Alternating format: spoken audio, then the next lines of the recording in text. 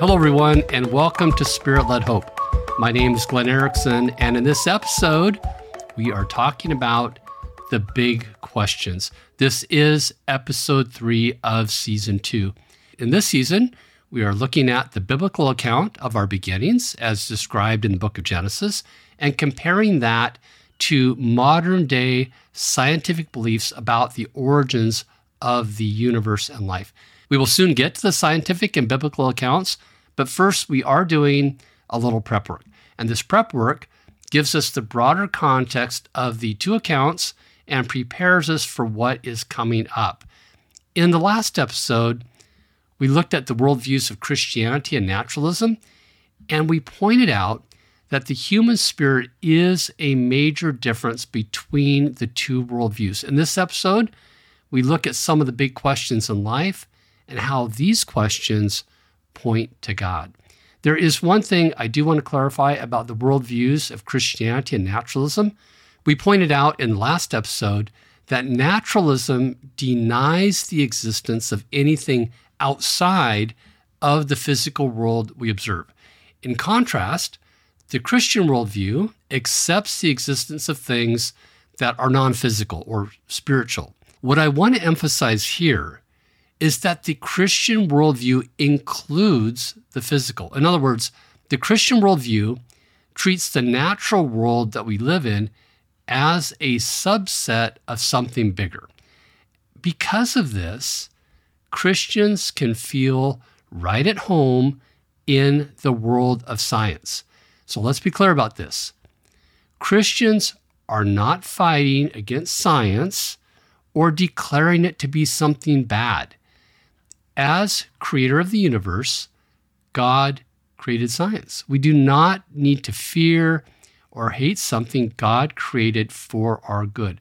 Nor are we pitted against the scientists. Contrary to what you might read in popular news or science articles, many scientists love God and serve Him faithfully. In fact, God-believing scientists have made many of the world's greatest scientific discoveries. The Christian's tension should not be with science or the scientists. It's the naturalistic worldview and the author of it that is problematic. Science is something to be embraced and enjoyed if it is used the right way. All right, let's switch gears now and look at 3 of the big questions in life. 2 of the questions are very broad, and one is very personal. These questions consistently come up in every culture and are frequently discussed. The first big question is, how did the universe begin? If you follow scientific news feeds or even the daily news, you will quickly see that billions of dollars are spent trying to answer this question. Most people have heard of the Hubble telescope and more recently the James Webb telescope. Here's how NASA describes the purpose of the James Webb telescope. This is what they wrote. The James Webb Space Telescope is a giant leap forward in our quest to understand the universe and our origins. So I took that straight from NASA's website on the James Webb telescope. If you follow various space and astronomy programs, you will find that this is a common theme. There is something inside of us that makes us want to know how the universe began and how everything got started. The second big question is, how did life begin? This is another one of those questions where billions of dollars are spent to find the answer. Again, if you follow news feeds, you will consistently see studies and experiments performed to try and find an answer to this question. Many of the Mars landing programs are specifically geared to look for life on Mars. Why? It's in the hope of determining how life began on Earth. Again, there's something within us that compels us to find an answer. And I would argue that it is more than curiosity. It's a deep-seated desire to know. And the answer has deep philosophical ramifications. The third big question is a very personal question, and the answer is related to the first 2 questions. The third question is something we ask ourselves, and it's this: what is my purpose and value in life? Sometimes people ask, what is the meaning of life? But I want us to think more personally by asking, what is the meaning of my life? What is my value? What is my purpose? And this is truly a big question. It's the question that each one of us must answer if we want a healthy sense of self-worth and an understanding of how we fit into the world around us.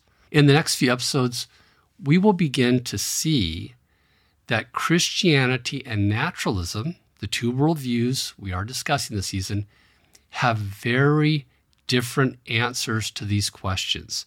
But I think it is fair to ask, why do we ask ourselves these questions? What does it matter if we do not know how the universe got started? Does it really matter if we know how life began? Do I really need to know the purpose of my life? Can't I just live the way I want to live without getting all philosophical? Because the reality is that we can live our lives without knowing how the universe or life got started. And we can live our lives without philosophically examining our place in the world. There is no reason why we must ask these questions. And yet, we do. People have been asking these questions throughout recorded history. What I am suggesting here is that the need to answer these questions is easily explained by the Christian worldview. It is just what we would expect based on Scripture itself. Psalm 19:1 says this: "The heavens declare the glory of God, and the sky above proclaims his handiwork." Now, in the book of Romans, the Apostle Paul goes so far as to say that God's attributes, those are the things that make God God. Those attributes are clearly seen through the things that have been made. So in other words, God uses the universe and life to point to himself. The big questions that we ask ourselves have an answer in God. People have asked me, if God exists, why doesn't he show himself? And the answer is that God has shown himself through the world and our need to answer those three big questions. No one can say that God has not shown himself to them because nature itself is a beacon that points to God. In the upcoming episodes, it will become clear how the first two general questions create a dilemma for the naturalistic explanations of our beginnings. We will talk more about the three big questions as we look at the creation account, but I want to share a bit of my own story when it comes to answering the question of our purpose and value.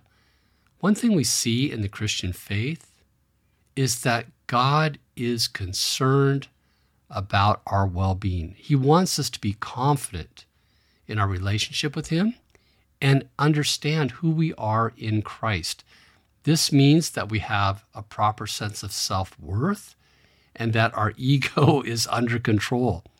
And the Holy Spirit is committed to transforming us in these areas so we can relate to God and others in a way that brings life. The Holy Spirit knows just the way to accomplish this. In my own life, the Holy Spirit began helping me with my sense of self-worth at an early age. I don't remember the exact age, probably around 12 years old. And I had something happen to me that I could not explain. There was a day when I had a thought that was so powerful that I knew it was not my own. Even though I was a Christian at that point in my life, the concept that God could speak to me in that way was not part of my worldview. Remember, worldviews are formed over our whole lives, and they are continually adjusted as we learn and experience new things, with the understanding, of course, that we are willing to change. The thought that came into my mind was this: Glenn, you are going to do important things. That was it. But it was so real that I could not shake it. Looking back through the lens of my current worldview, I see that God was speaking to me in a way that gave me a sense of purpose and self-worth, but I had no concept of that when it happened. In many ways, that moment brought so many questions to my mind, I didn't know what to do with it. To be candid, it left me unsettled. It bothered me so much that I told my father about it. Now, my dad was good to me, but it was not a topic I felt comfortable sharing. I mean, even at that age, I knew that talking about voices in your head could be misunderstood. I believe the way I phrased it was something like, Dad, I have this feeling I'm supposed to do something important. And just sharing that with someone helped me move on, and it became less of a concern for me. Now, fast forward to when I was in my early 30s. I've had the privilege of working in my career with many wonderful, brilliant colleagues. And the results of those collaborations have been several inventions that received patents. When I got my first patent, one of the managers gave me a plaque, and I thought it would be something that my father would like to have. So I swung by my parents' home and gave it to him. When I handed him the plaque, he said something that surprised me. He said something to the effect of, Glenn, you said you had important things to do in your life. It looks like you've done that. I was surprised in two ways. The first was that he actually remembered what I told him years before. But the second was that the powerful thought returned.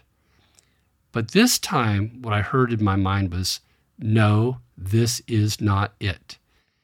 And that brought back the feelings of being unsettled again. I shared in season 1 how my being unsettled eventually led me to a fresh encounter with God. What I did not share in season 1 was that I finally understood my purpose in life and the important things that I was to do. The questions that I had as a young boy were answered. Maybe you've had your own experience that accomplished the same thing. What I could see clearly is that my value and my purpose in life are centered in Jesus. I learned that I have value not based on what I do, but on who I am in Christ. The important things to do are the things that everyone can do, to love God and people everywhere in every stage of life. And yes, there are things to do, but these are not done to earn God's love. I understood that my value and purpose are founded in the grace of God and the reality that I am made in His image. And the same is true for you. Once I began to understand my purpose and my value in life, it became obvious that God had shown me this many times. I was just too dense to see it. It turns out that the first chapter of the Bible shows us our value and gives life meaning. All three of the big questions we mentioned in this episode are answered in Genesis chapter 1. As we begin to look at the origins of the universe and life, we will see that the three big questions are all related. As we continue this season, I believe God wants to help us all grow in a liberating awareness of our value, because we are each made in God's image and can have relationship with Him. I realize I am getting ahead of myself because we've not even looked yet at the scientific and scriptural accounts of how the world began, but I want us to keep God in the center throughout the whole process. I am, admittedly, speaking this from a Christian worldview, but I want all of us to experience the fullness of life that comes from relationship with God.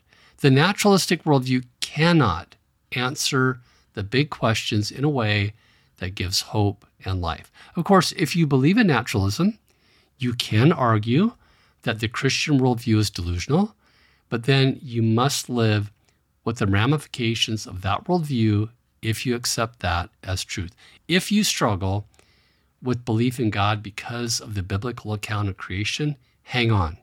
There is no reason for you to lose your faith because you've been told the naturalistic view can explain all that we see. That is not the case. Or if your faith is challenged because the Genesis account seems scientifically inaccurate. Do not give up. We will look at that too. All right. We have now laid the foundation for what comes next. So let's quickly summarize what we've looked at in the first 3 episodes of season 2. In episode 1, we looked at the courage it takes to be humble. We pointed out that no one can know everything in science or fully understand the subject matter of the Bible. Because of this, we need humility, and we must be seekers of the truth with grace. This allows us to change our thinking if something we believe is shown to be incorrect, and it helps us be kind to others. In episode 2, we looked at the worldviews of Christianity and naturalism. We explained that naturalism believes there is nothing apart from the physical world in which we live. Christianity allows for a spiritual world and believes in the God of the Bible. We also briefly mentioned other belief systems that allow for a spiritual world, mainly pantheism, deism, theism, and we pointed out the importance of the human spirit. In this episode, we looked at 3 big questions that people ask. 1, how did the universe begin? 2, how did life begin? And 3, what is my purpose and value in life? And I pointed out that a Christian worldview explains why we ask these questions is because God reaches out to everyone.